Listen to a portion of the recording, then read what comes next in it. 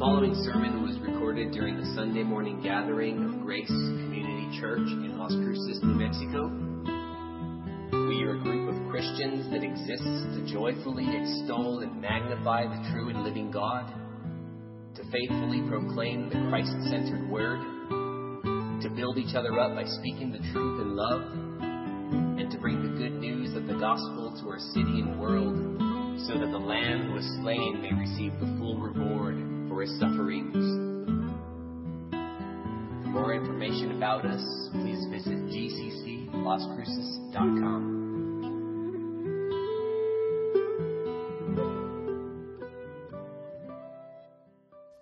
Please take your Bibles this morning and turn with me to the Gospel according to Matthew and chapter 4.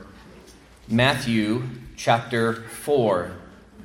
I want to begin by reading in your hearing the holy, inerrant, infallible, fully authoritative, and all-sufficient word of the one true and living God. Matthew chapter 4, beginning in verse 1. May God give you ears to hear. Then Jesus was led up by the Spirit into the wilderness to be tempted by the devil. And after fasting 40 days and 40 nights, he was hungry.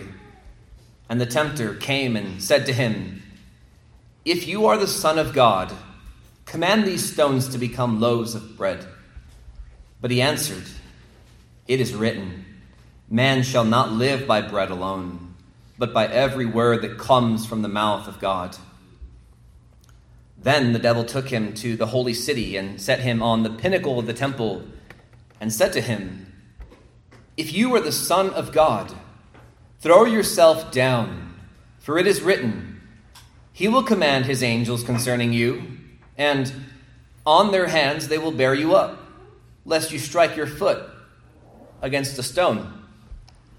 Jesus said to him, "Again it is written, you shall not put the Lord your God to the test." Again the devil took him to a very high mountain and showed him all the kingdoms of the world and their glory. And he said to them, "All these I will give you if you will fall down and worship me." Then Jesus said to him, "Begone, Satan, for it is written, you shall worship the Lord your God, and him only shall you serve." Then the devil left him, and behold, angels came and were ministering to him. Now when he heard that John had been arrested, he withdrew into Galilee. And leaving Nazareth, he went and lived in Capernaum by the sea, in the territory of Zebulun and Naphtali, so that what was spoken by the prophet Isaiah might be fulfilled. The land of Zebulun and the land of Naphtali, by the way of the sea, beyond the Jordan, Galilee of the Gentiles. The people dwelling in darkness have seen a great light. And for those dwelling in the region and shadow of death, on them a light has dawned. From that time, Jesus began to preach, saying, "Repent, for the kingdom of heaven is at hand." While walking by the Sea of Galilee, he saw two brothers, Simon, who is called Peter, and Andrew his brother, casting a net into the sea, for they were fishermen. And he said to them, "Follow me, and I will make you fishers of men." Immediately they left their nets and followed him. And going on from there, he saw two brothers, James, the son of Zebedee, and John, his brother, in the boat with Zebedee, their father, mending their nets, and he called them. Immediately they left the boat and their father and followed him. And he went throughout all Galilee, teaching in their synagogues and proclaiming the gospel of the kingdom, and healing every disease and every affliction among the people. So his fame spread throughout all Syria, and they brought him all the sick, those afflicted with various diseases and pains, those oppressed by demons, those having seizures, and paralytics, and he healed them. And great crowds followed him from Galilee and the Decapolis, and from Jerusalem and Judea, and from beyond the Jordan. Grace Community Church, this is the word of God. Thanks be to God. It is so easy to read the Bible and to skip over one of three critical principles of properly handling the Word of God and understanding it. First, we are to observe the text, thinking about its immediate context and then its wider context and how it fits into the larger story of the Bible. We are to consider what type of genre it is. Is it an historical narrative? Is it wisdom? Is it poetry? Is it an epistle? Is it apocalyptic literature like Daniel or Revelation? And then we are to apply the text. So observe it, and then we are to apply the text, thinking about how the text should be properly applied to us and our circumstances and the world and culture in which we live. But in between these two steps of observation and application, there is one critical step that we cannot afford to overlook. And that is the step of interpretation. Interpretation. Wherein we ask the question, what did this passage mean to its original intended audience? What exactly is God communicating in the passage? What is the passage actually teaching and wanting us to understand? And so before we ask the question, what does this mean to me? We have to ask the question, what does it mean? Period. One of the plagues, I think, of modern preaching today is that in our obsession to show our culture that the Bible really is relevant and meaningful, which isn't inherently a bad desire or obsession, much of our preaching today goes from observation directly to application. And that's partly because we live in an age of instant gratification. We don't care how the meal is cooked, we don't care who cooks it, and we don't care where the meal comes from in terms of its source, as long as it tastes good in the end. And we carry that mindset into Sunday mornings. So many have that mindset when they approach the Bible. They think that it is a book primarily written to us because it is a book that is fundamentally about us. And if we can open it and walk away from it with something practical, with something to do, then we tell ourselves that we've handled it correctly. Well, when we turn our attention to Matthew chapter 4 this morning, and when we read the account of our Lord's temptations in the wilderness, just before the dawning of his public ministry, it is so easy for us to walk away thinking that Matthew chapter 4 is a lesson on how the Christian is to wage war against Satan's temptations. How many sermons have you heard about Matthew chapter 4 and how it is a good 3-step process on how to overcome temptation? But I would submit to you that when we turn our attention to Matthew chapter 4 and we are confronted with our Savior going head to head against the serpent, this is not fundamentally about us.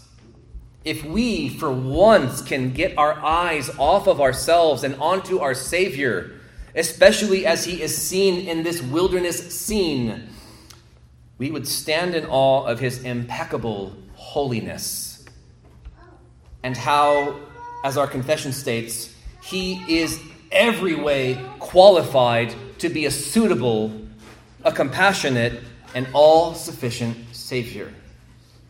When was the last time you were truly taken back and amazed, not just at the Lord's death and resurrection, but by his inherent, intrinsic purity, spotlessness, righteousness, and holiness?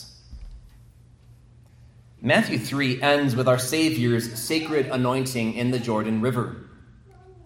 After he is baptized by John the Baptist, the heavens open up and he sees the Spirit of God descending like a dove and resting upon him. And the Father speaks from heaven saying, This is my beloved Son, with whom I am well pleased. And the very next thing that happens, again, set the chapter number aside, set the verse number aside. The very next thing that happens is that same Spirit, the Spirit of wisdom and understanding, the Spirit of counsel and might, the Spirit of knowledge and the fear of the Lord, that same Spirit leads him up into the wilderness to be tempted by the devil. This is something monumental happening in the history of redemption, and it is so easily missed if we think that our Lord is just giving us a 3-step program on how to fight the devil. Something momentous is happening here. This is not just a random account of our Savior being tempted so that we can turn the account around and make it about us and how to fight off the enemy. Now, to be sure and to be fair, I'm not denying the help that is here for us. But you need to see that this is a momentous moment, a momentous event. What we have here, as Paul taught in 1 Corinthians chapter 15, is the last Adam stepping onto the stage of human history to undo what the first Adam did. Indeed, to accomplish what the first Adam failed to accomplish. Adam should have driven the serpent out of the Garden of Eden, but instead, he, along with his wife, succumbed to his temptations and thus threw the entire cosmos into decay and death. Well, here we have the last Adam, the true and better Adam, as the song says, who stands as the head and representative of a new humanity, a race not merely born of the flesh, but born of the flesh and of the Spirit, and infused with the very life of this last Adam. Here you have him going head to head with the serpent who deceived our first parents and brought the entire human race down with them. The reason the Son of God appeared, said the Apostle John, was to destroy the works of the devil. Adam was tempted in a beautiful garden where he had everything he needed to succeed. Christ was tempted in a desolate wilderness after having gone without food for 40 days. Think about that. Think about your hangriness after skipping one meal. Can you imagine our Lord in the barren wilderness of Judea, 40 days and 40 nights without food? And that is exactly the time when Satan comes to him, at least when we're told here. It could be, we're not told, that the entire 40 days he was tempted, he was lied to, he was mocked, he had the enemy there in his face. We don't know that.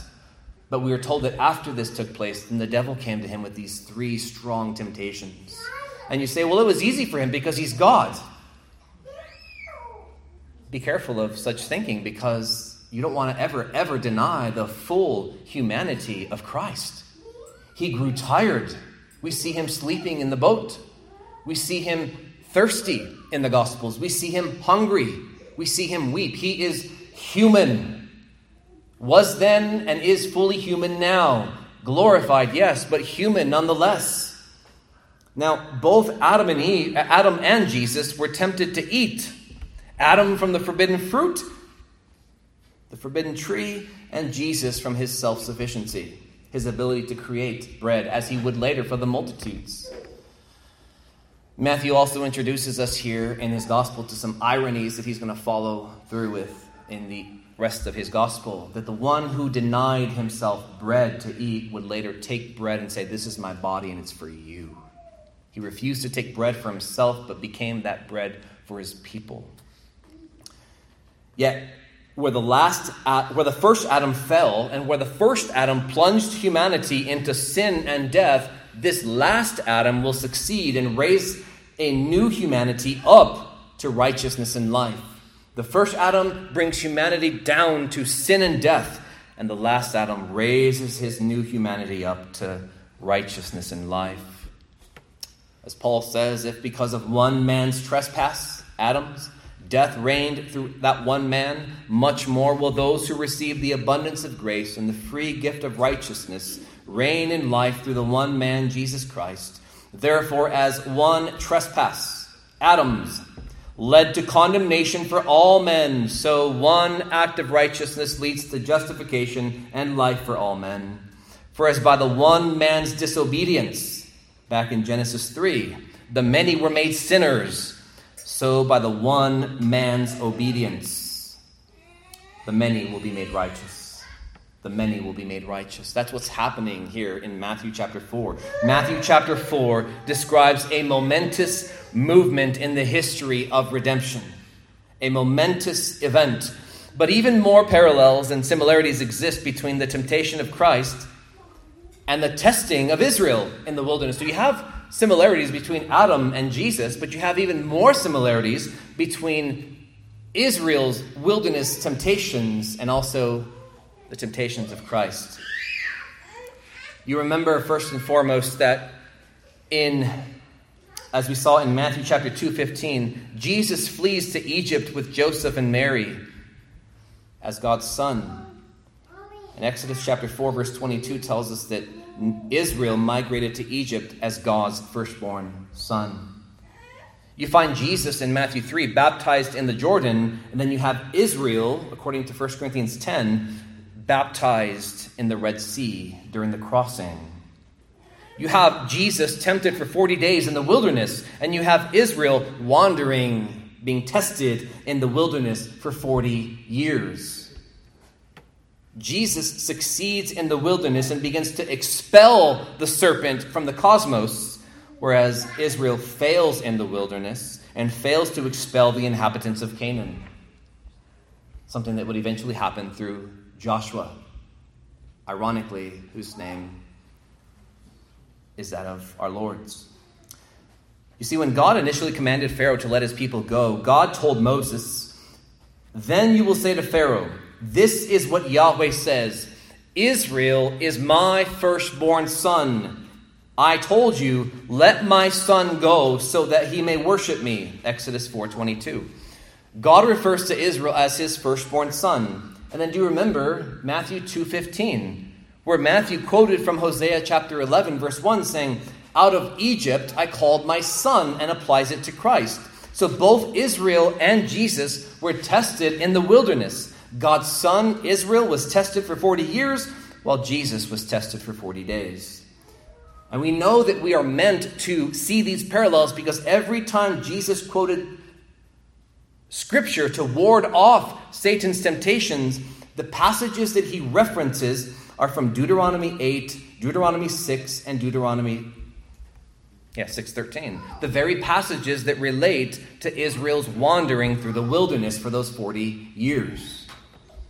But last but not least, another similarity is worth pointing out. You see, just before Israel was tested in the wilderness, God delivered the people of Israel through the waters of the Red Sea, so that Paul is able to call this Israel's baptism in 1 Corinthians 10:2.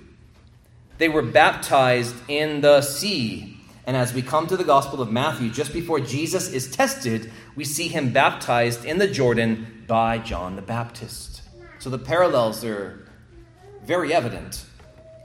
And so this is more than just a random account of Jesus being tempted.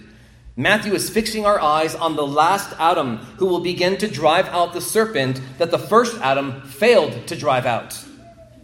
And Matthew wants us to see that this Jesus is the true Son of God, who, unlike Israel, who fell and died in the wilderness, will succeed and bring himself and his people into the promised rest of the promised land of the promised new creation.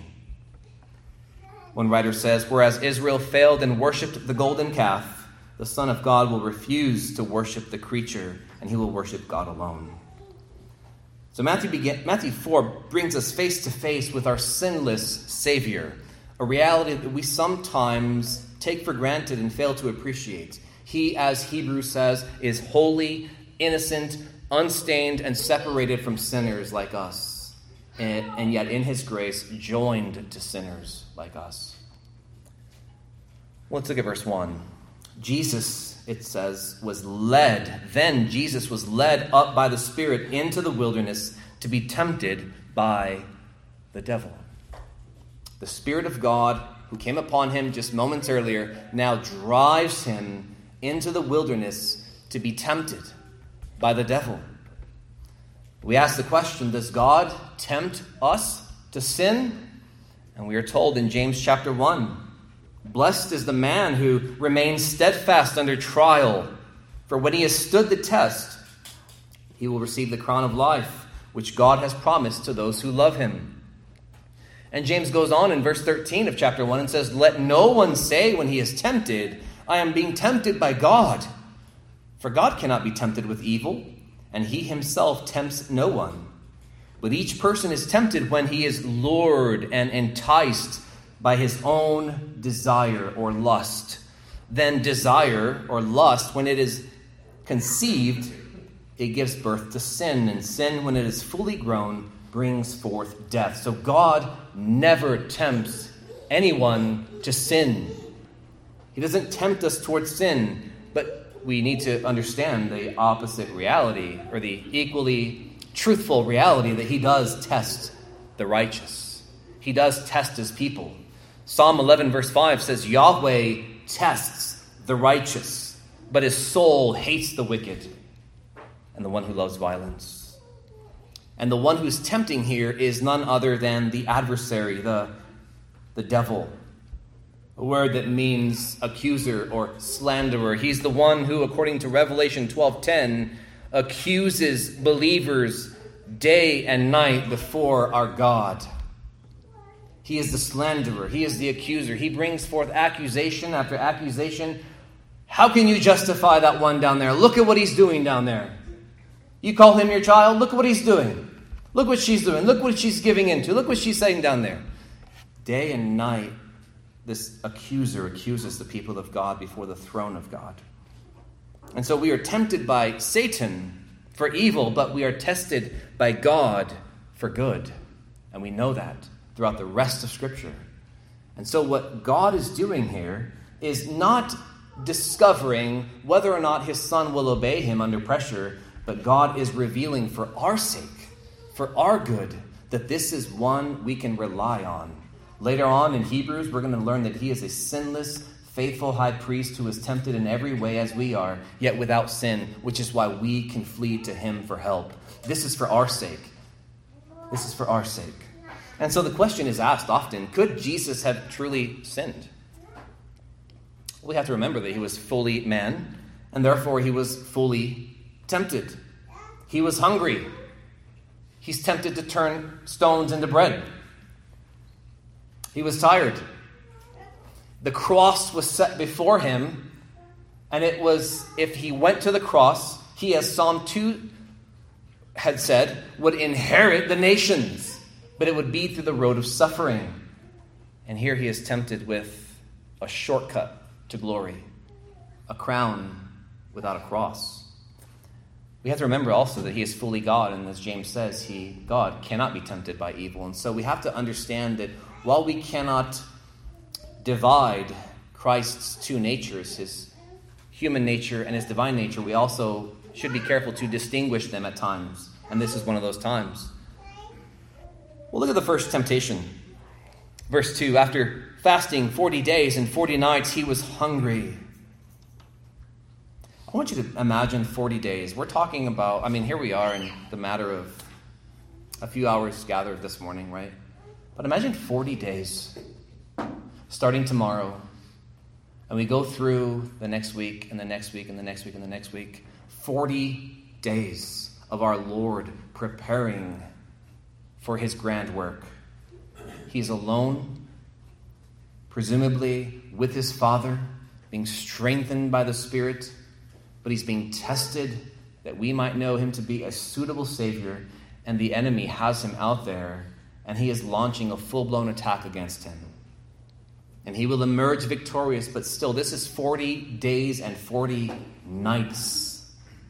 Our Savior, alone in the wilderness. And after these 40 days, the tempter, verse 3, came to him and said, "If you were the Son of God," remember that was the declaration at his baptism just a few verses earlier. "This is my beloved Son." And the devil picks up on that and says, "If you're God's Son, command these stones to become bread. Command these stones to become loaves of bread." And so we have to ask, what is the temptation here? And some commentators say, well, it was an issue of timing. It wasn't the Father's timing for him to eat bread, and we're going to see that at the end of the passage. But I think personally that this is a temptation to use his divine power and privileges for his own good and benefit. When we know that he emptied himself, according to Philippians chapter 2, he emptied himself, became a slave to God and to his people in order to redeem a people for God. He did not come to exercise his power for himself. He came to exercise his power for the glory of God and the good of his people. This was not the time for it. This was not the time for our Lord to gratify himself. And so the temptations are as follows. There's the temptation for provision, the temptation for protection, and the temptation to attain possession. Or as another writer put it, self-gratification, self-protection, and self-exaltation. Self-exaltation. Our Lord here responds to the tempter, but he answered, verse 4, "It is written."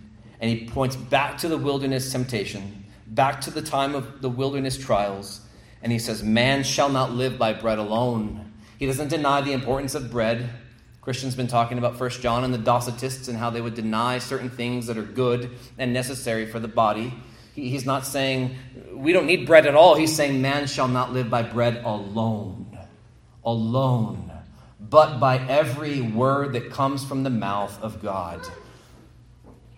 Just an aside really quick, this kind of helps us understand what the nature of what the Bible is. They are the words that proceed from the mouth of God. As 2 Timothy chapter 3, verse 16 teaches us, all Scripture is breathed out by God and is profitable for us. It's breathed out. These are the words that have come from the very mouth of God. And Jesus says that's what man is meant to live on.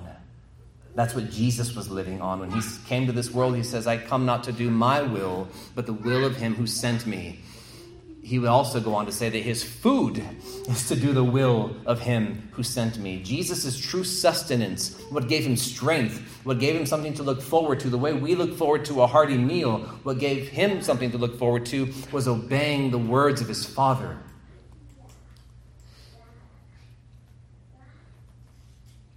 Temptation number 2. Satan continues. Then the devil took him to the holy city and set him on the pinnacle of the temple. Many believe that this was the backside of the temple, overlooking the Kidron Valley. I looked it up online. It's a huge, steep fall from the top to the bottom of this valley. I mean, I kind of got dizzy just looking up at the pinnacle here. Takes him up to this place and says to him, "If you are the Son of God, as was just declared in your baptism, throw yourself down. Throw yourself down. For it is written," and he quotes Psalm 91, what Christian read earlier, "He will command his angels concerning you." And it also says, "On their hands they will bear you up, lest you strike your foot against a stone." Again, it's very significant to see the similarities between Adam's temptation and our Lord's temptation. Adam was tempted to eat from the forbidden tree. Jesus is tempted to eat from his all-sufficiency, his self-sufficiency, his ability to create out of nothing. Ex nihilo, out of nothing. Secondly, he is tempted to acquire a type of knowledge that is not the way to acquire this knowledge. In other words, if you're the Son of God, let's see if the Father will come through for you and you really know that he's for you. You really know that he's there to catch you. But if you notice, in Psalm 91, he's not talking about randomly testing the Lord. He's talking about God guarding you, and here's the part he leaves out, in all your ways. In other words, as you go about your daily life, as you go about making God your treasure and your highest prize and cherished possession, God, your Lord, your everything, God will protect you in all your ways, lest you strike your foot against a stone. It's very similar to what the Lord told his disciples, that as they were to go out and people tried to poison them, they'd be spared from that poison, right? They'd be spared from snake bites later. And as we see it later in the Apostle Paul, who stuck his hand in there and got bit by that viper and was healed. Protection as you go about your mission on this world. That's the idea here. But Satan takes it out of context, which tells us that Satan does know the Word of God. There's a reason the cults exist today, because Satan knows the Word of God. And at some times in our lives, he uses the word of God against us.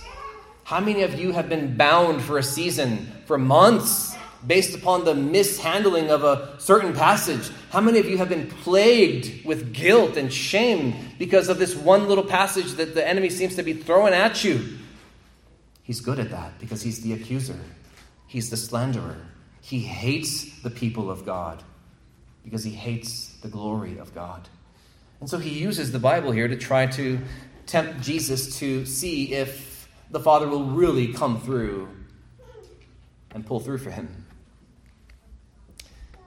Well, Jesus said to him again, in other words, I'm pointing back to what's said. I'm pointing back to the truth of my Father. You shall not put the Lord your God to the test. Jesus saw it as him, if he were to do this, he would be putting his Father to the test. Putting him to the test. Testing him to see if he would do something that he didn't promise to do. We see the prosperity gospel preachers using this as well. Well, test God. Just give all your resources and your money to me and just test him. See what he'll do. See if he opens the windows of heaven and he pours out on you. We're not to test him that way. We're to go about all our ways, faithfully serving him, faithfully looking to him. And if he chooses to protect us, he will protect us. But if it's our time to go, or if it's our time to suffer, we have to understand that it's all the sovereign plan of God. Jesus says, you shall not put the Lord your God to the test. Well, then we come to temptation number 3. The devil, again, took him to a very high mountain. And we don't know, commentators don't know if this is a literal mountain, which, did he transport him miraculously to, Mount Everest or somewhere? Many believe that this is an actual vision that he received here, that they were on this high mountain, and from that high mountain they could see all the kingdoms of the world and their glory. The flat earthers love this, by the way, because they say, see, you can see all the kingdoms of the world from one point in the world. The devil took him to a very high mountain and showed him all the kingdoms of the world and their splendor, their glory. He always leaves out the sin, doesn't he?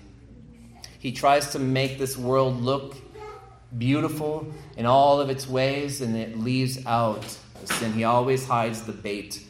He always hides the hook inside the bait. Now, we have to understand and acknowledge that some people say, well, it wasn't Satan's to give. We are told by Jesus later on in the Gospel of John that Satan is the ruler of this world. We are told in 2 Corinthians chapter 4 that Satan is called the god of this world. So Satan has some sort of reign and authority. Even if you read the Old Testament, you find how certain nations after the Tower of Babel were dispersed, and they, because of their foolishness, were entrusted to these demons. They were as a punishment given to demons. And so we know in some way these rulers and authorities that we read about throughout the Bible have some sort of authority or control over the world. Obviously, it doesn't supersede God's supremacy or God's sovereignty, but they have some sort of control over the world and the way it runs and the way they influence you, right? I mean, you see that in the book of Daniel where certain demons are controlling certain kings and princes and their decisions. Satan promises all the kingdoms of the world and their glory, which is a problem because if you read Daniel chapter 7 and Psalm chapter 2, someone else had promised Jesus the kingdom, the glory, the honor, and it was his Father. He would inherit the nations by his obedience unto death. And so Jesus responds, and he said to him, Satan says, all these I will give to you, verse 9, if you will fall down. And this is the highest degree of worship here. This is a falling down, prostrate to the ground, and worshiping me, ascribing to me what you have ascribed to God. This is interesting. I was reading about Adolf Hitler during the World War, and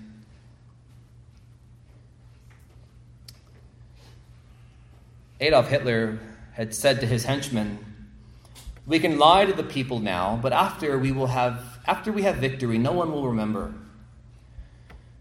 He meant that no one would later care about his lies because he would bring glory to Germany, of course, and then a new kingdom would emerge, would encompass Czechoslovakia, the Sudetenland, Poland, the Low Countries, Belgium, Netherlands, France, England, and then the world. And then Hitler made a notation in his diary that said, "Today I have made a covenant with Satan for all the kingdoms of the world and for all their glory." Referencing this passage. Thank God our God had other plans. Well, Jesus responds to this temptation. And some of you might be asking, I don't see how these are really temptations. I mean, I'm tempted with these things over here. I'm not tempted with turning stones into bread. Well, after 40 days, you might. After preparing for an intense 3 years of public ministry where you will heal and perform exorcisms and go to the cross out of obedience to the Father, you'd be tempted. This was a shortcut to glory. God promised him all the kingdoms of the world and their glory through the cross.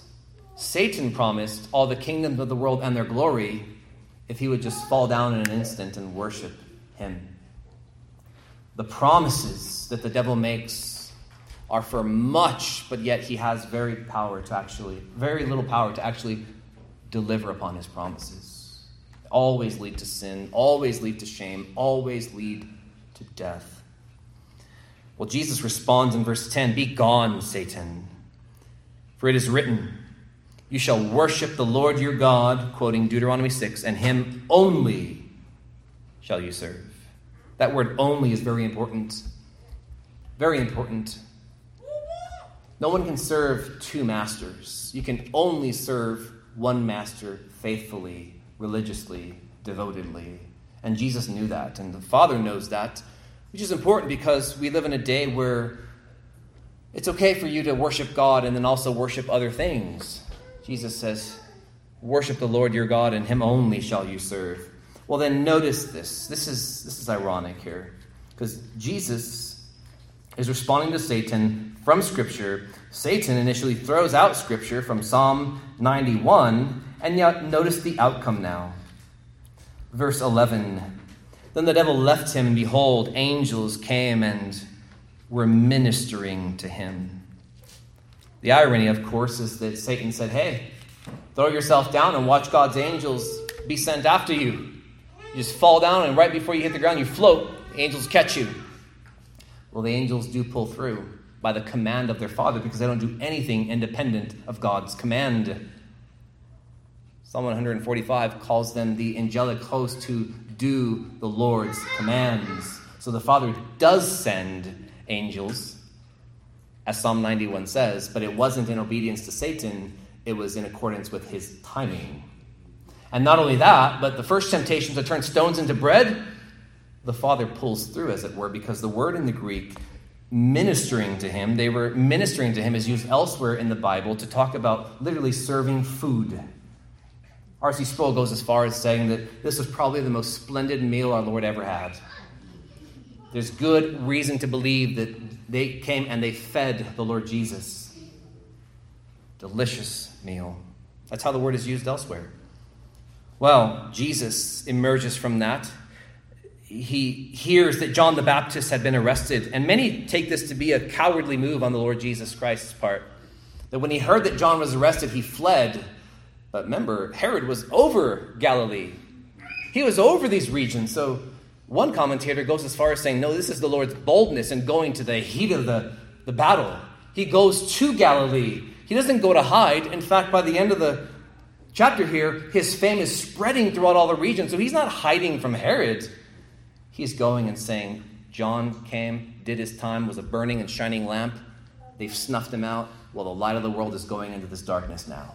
That's the point here in this verse. That's the point here in this passage. Verse 13, now leaving Nazareth, he went up and lived in Capernaum by the sea, in the territory of Zebulun and Naphtali. This is why he fled. It wasn't to flee from Herod. It was so that what was spoken by the prophet Isaiah might be fulfilled. In other words, he went because this was the Father's will. He would fulfill the prophecy of Isaiah chapter 9, the very passage that we love to read at Christmas time. Wonderful Counselor, Mighty God, Everlasting Father. It begins with this light coming to the darkest regions of the land. Galilee of the Gentiles. This was a very dark place. This was not the center of Jerusalem where the cult worship was, where they had sacrifices and priests. This was Galilee of the Gentiles, the Decapolis, for crying out loud, as we're going to see later on, where we have this demoniac that's cutting himself, demon-possessed with a legion of fallen angels. He's going into the thick, black night in accordance with Isaiah chapter 9, so that what Isaiah said might be fulfilled. Verse 15, the land of Zebulun and the land of Naphtali, the very first two places that fell during the Assyrian invasion, the very first two places that fell because of sin are the very first two places that the Lord, who promised the exile, goes to seek out a people for himself. That is grace. That is grace and mercy. The way of the sea, beyond the Jordan, Galilee of the Gentiles. The people dwelling in darkness have seen a great light. And for those dwelling in the region and shadow of death, on them a light has dawned. Friends, this is the light of the world, who has come and has gone not first and foremost to Jerusalem, where people were a little more civilized and behaved. He goes to the darkest place in the region, and there he begins his public ministry. There he sets up his headquarters. That should tell us something about our mission in the world. We have this false notion of holiness that says that we are to live entirely separated and cut off from sinful people. Our Lord tells us, I'm sending you into the world, not to be of the world. I'm sending you into the world as my representatives to be salt and light in that dark world. We are to be in the world, not of it, but in it, around people. How are you going to shed any kind of light if you're secluded, if you're never around people who need to hear the truth? And not only that, but it gets to the point where some Christians begin to judge unbelievers because of their behavior. And Paul says you're not to judge the unbeliever. You can judge one another as believers and challenge one another, but do not judge the unbeliever. He's already dead in his sins. He already loves the darkness. He's on his way to hell. We're called to imitate him here in going to the darkest of the dark and not running, not hiding, but shining and sprinkling salt. Well, from that time, we read that Jesus began to preach, and the idea is that he began something that would continue the rest of his ministry. And what was the very first word that he preached? It was repent. Repent. Why? Because the kingdom of heaven is at hand. Interesting that he rejects Satan's offer to inherit the kingdoms by bowing to Satan, and then proceeds forth to then proclaim the kingdom that will spread over all the kingdoms eventually. And it will be a kingdom that swallows up all the kingdoms of the world and their glory. And it will be the last standing kingdom. So it's interesting how kingdoms are promised to him, and the very first thing Jesus begins to do is proclaim the gospel of the kingdom, the good news of the kingdom.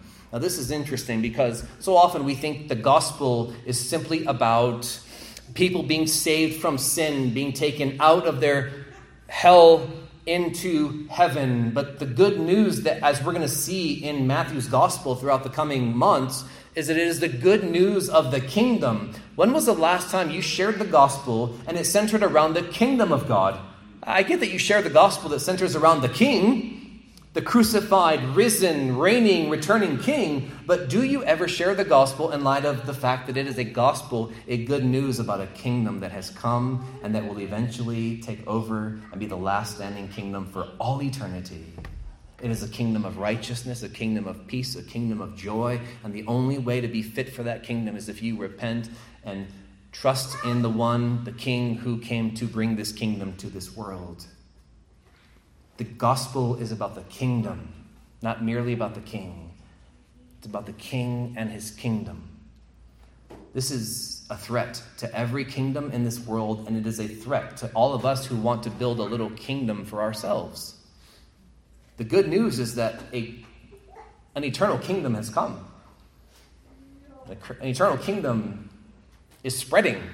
It doesn't look like the kingdoms of the world in all their splendor right now. This kingdom is spreading through suffering and trial and martyrdom and discouragement and people being killed. And yet the kingdom continues to spread because it's the kingdom mission of the Son of God and his power that sustains the Great Commission. Repent, he says, for the kingdom of heaven is at hand. That means to turn from your ways. I've been listening to different podcasts about this word repent lately, and people are so confused about it. People are so threatened by the word repent. They see, well, Jesus is giving a precondition. We're saved by faith and faith alone. We're just resting in Christ alone. Just throwing ourselves on Christ alone. Yes, but to do that, we're not to take away from our Lord's pattern of preaching repentance, John the Baptist's pattern of preaching repentance, Paul's pattern of preaching repentance, and Peter's example of preaching repentance. Repentance is not a work, a precondition that you must meet in order to be fit to then believe in Jesus. Repentance is the call to turn, to follow after Christ. You can't lay hold of Christ while you're holding on to yourself and your sin. Your repentance isn't going to be perfect. You're not going to forsake everything all at once. Repent. This is the call to you this morning. Repent. For the kingdom of heaven is at hand. We're reading this from 2,000 years later now, and repent, for the kingdom of heaven has already dawned.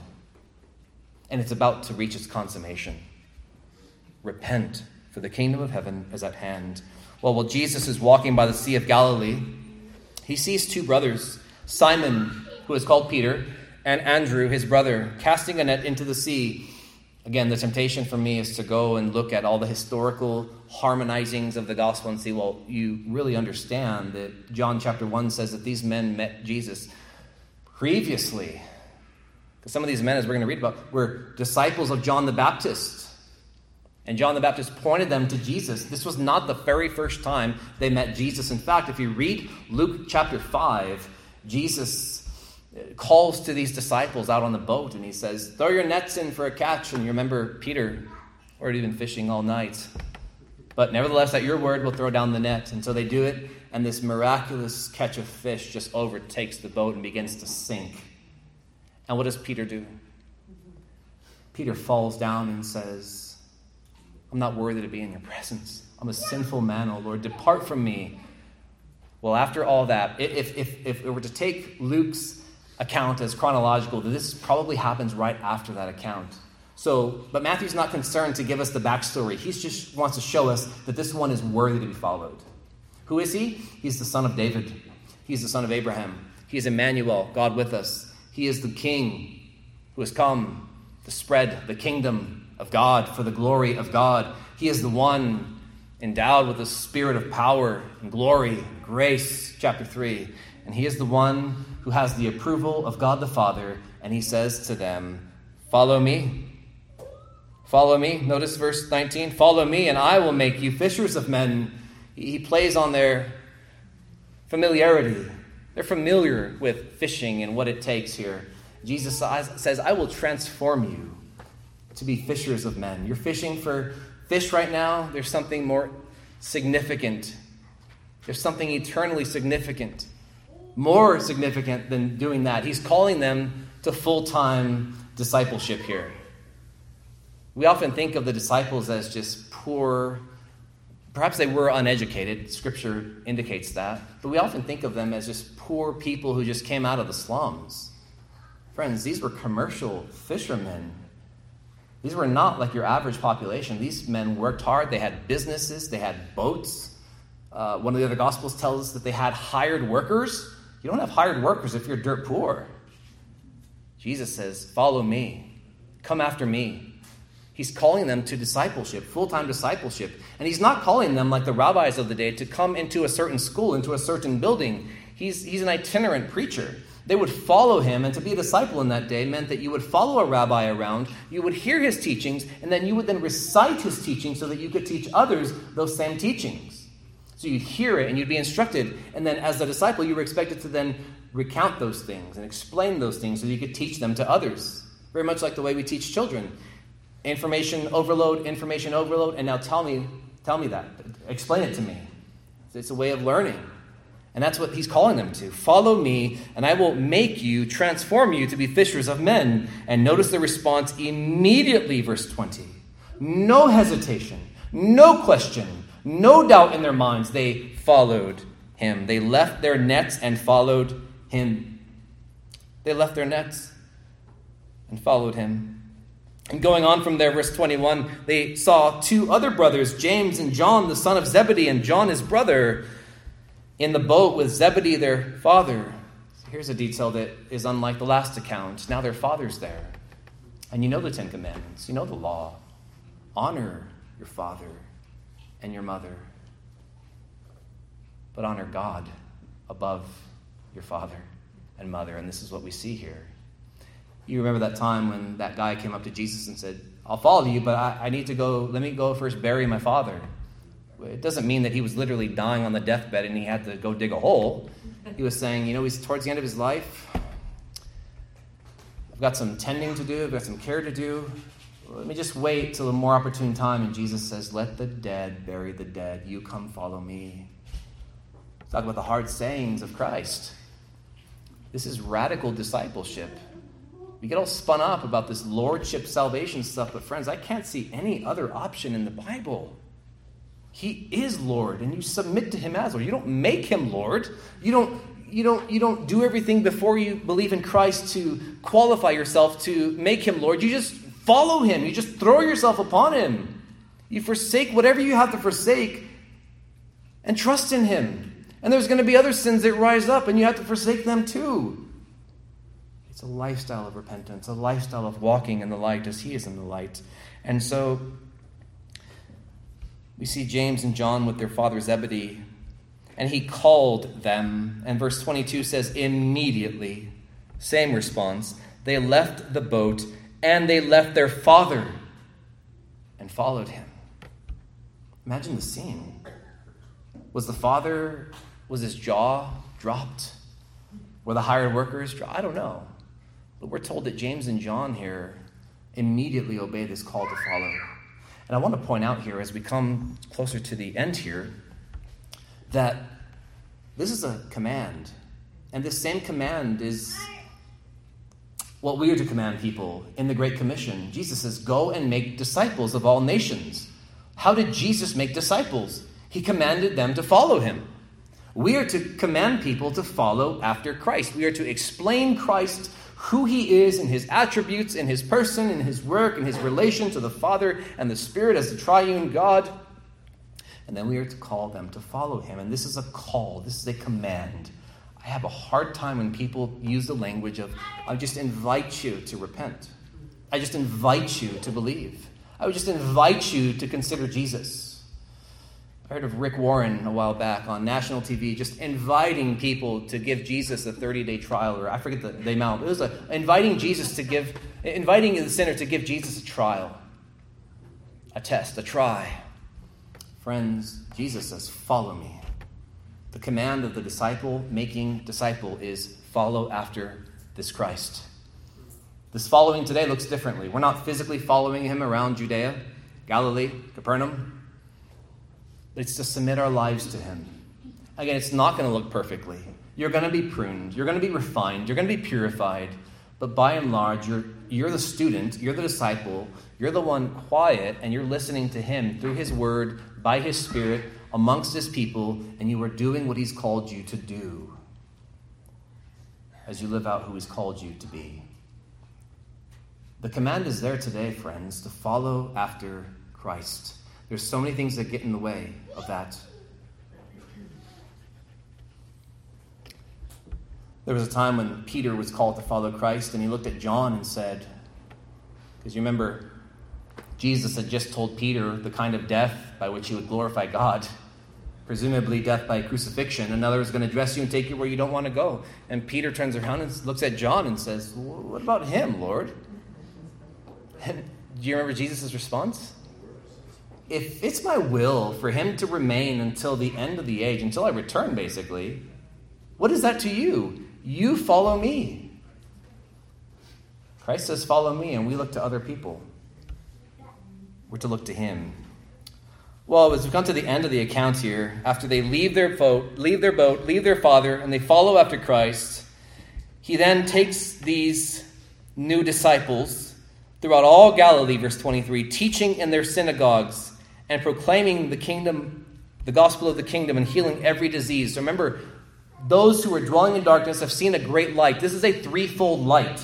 Jesus, number one, is teaching in their synagogues. He is going into these places that are set apart for Jewish worship, where they would probably have had Jewish scrolls of the Old Testament. And like the example we see in the Gospel of Luke, where Jesus picks up the scroll, reads from Isaiah, points to himself and says, today this has been fulfilled in your hearing. And he points to himself. As Jesus did in Luke 24:44, where he unpacks the scriptures to his disciples, the Old Testament scriptures, and shows that they all point to him. This is what Jesus was doing in these synagogues, unpacking the Old Testament. Oh, to have one of these white recorders placed in those synagogues in that day. Cassie, go over there and turn it on, sister. Can you imagine? He's teaching in their synagogues. Secondly, he's proclaiming. So this is public preaching of the gospel, the good news of the kingdom. It is here because the king is here. It's a kingdom that will spread. It's a kingdom that will expel in the end all traces of the curse, of sin, of death, of decay. And there will be a new creation where all things are made new in this kingdom. It is a kingdom of newness, if you will. And thirdly, this light comes in the form of not just teaching in synagogues, not just proclaiming in the streets, but also healing every disease and every affliction among the people. The Greek is very strong here. There's not a single disease that was not healed, not a single affliction that was not dealt with. Jesus is giving a foretaste of the age to come. That's what he's doing. He's not just attesting to the veracity, the truthfulness of his gospel message by signs and wonders. He is showing that this freedom from leprosy and this freedom from this disease is how my kingdom will look in the end. That's what he's doing here. And so his fame, rightly so, verse 24, spread throughout all Syria. And they brought him all the sick, those afflicted with various diseases and pains, those oppressed by demons, those having seizures, and paralytics. Matthew goes out of his way to name the specific infirmities that people in that day considered to be impossible to be healed from. And he says he's healing them all. He's releasing them all. He's restoring them all. His fame is spreading, even as it is today, in and through the church, the Great Commission. There is nothing outside his authority. That's what he's showing. No devil, no demon, nothing outside of his authority. No disease. Bring the impossible before the Lord. And he says, I have authority over that too. You come and follow me. And so look at the last verse. And great crowds, verse 25, followed him from Galilee and the Decapolis and from Jerusalem and Judea and from beyond the Jordan. And now that he has this following, again, he seems to have these 4 personally called disciples, which don't mistake that with apostles yet. He'll appoint them as apostles later on, but he's calling them to follow, to listen to his teachings, to learn his ways, to imitate his teachings, to recount his teachings, to retell his teachings. And later on, he will name these apostles after he has gathered these men as he is fishing for them. Now that he has this great crowd, he will then purify this crowd in the very next sermon, the Sermon on the Mount. He has a gathering. People are being drawn to the light, being called out of darkness, out of death, out of the dark corners of the earth in the known world. And now they're there. He has an audience. He has a hearing. He's demonstrated his power. He's healing diseases. He's releasing people from demonic possession and oppression. And now that he has their attention, he will then begin to teach what life looks like in his kingdom. This morning, I ask you to Count the cost of discipleship. Count the cost of following after the Lord Jesus Christ. You may not be called to leave your fishing boat. You may not be called to leave your father and your mother. If your father and mother are against you coming to Christ, then there must be a severing. Jesus will teach that later on. But you are for sure and most certainly called to forsake your sin at all costs.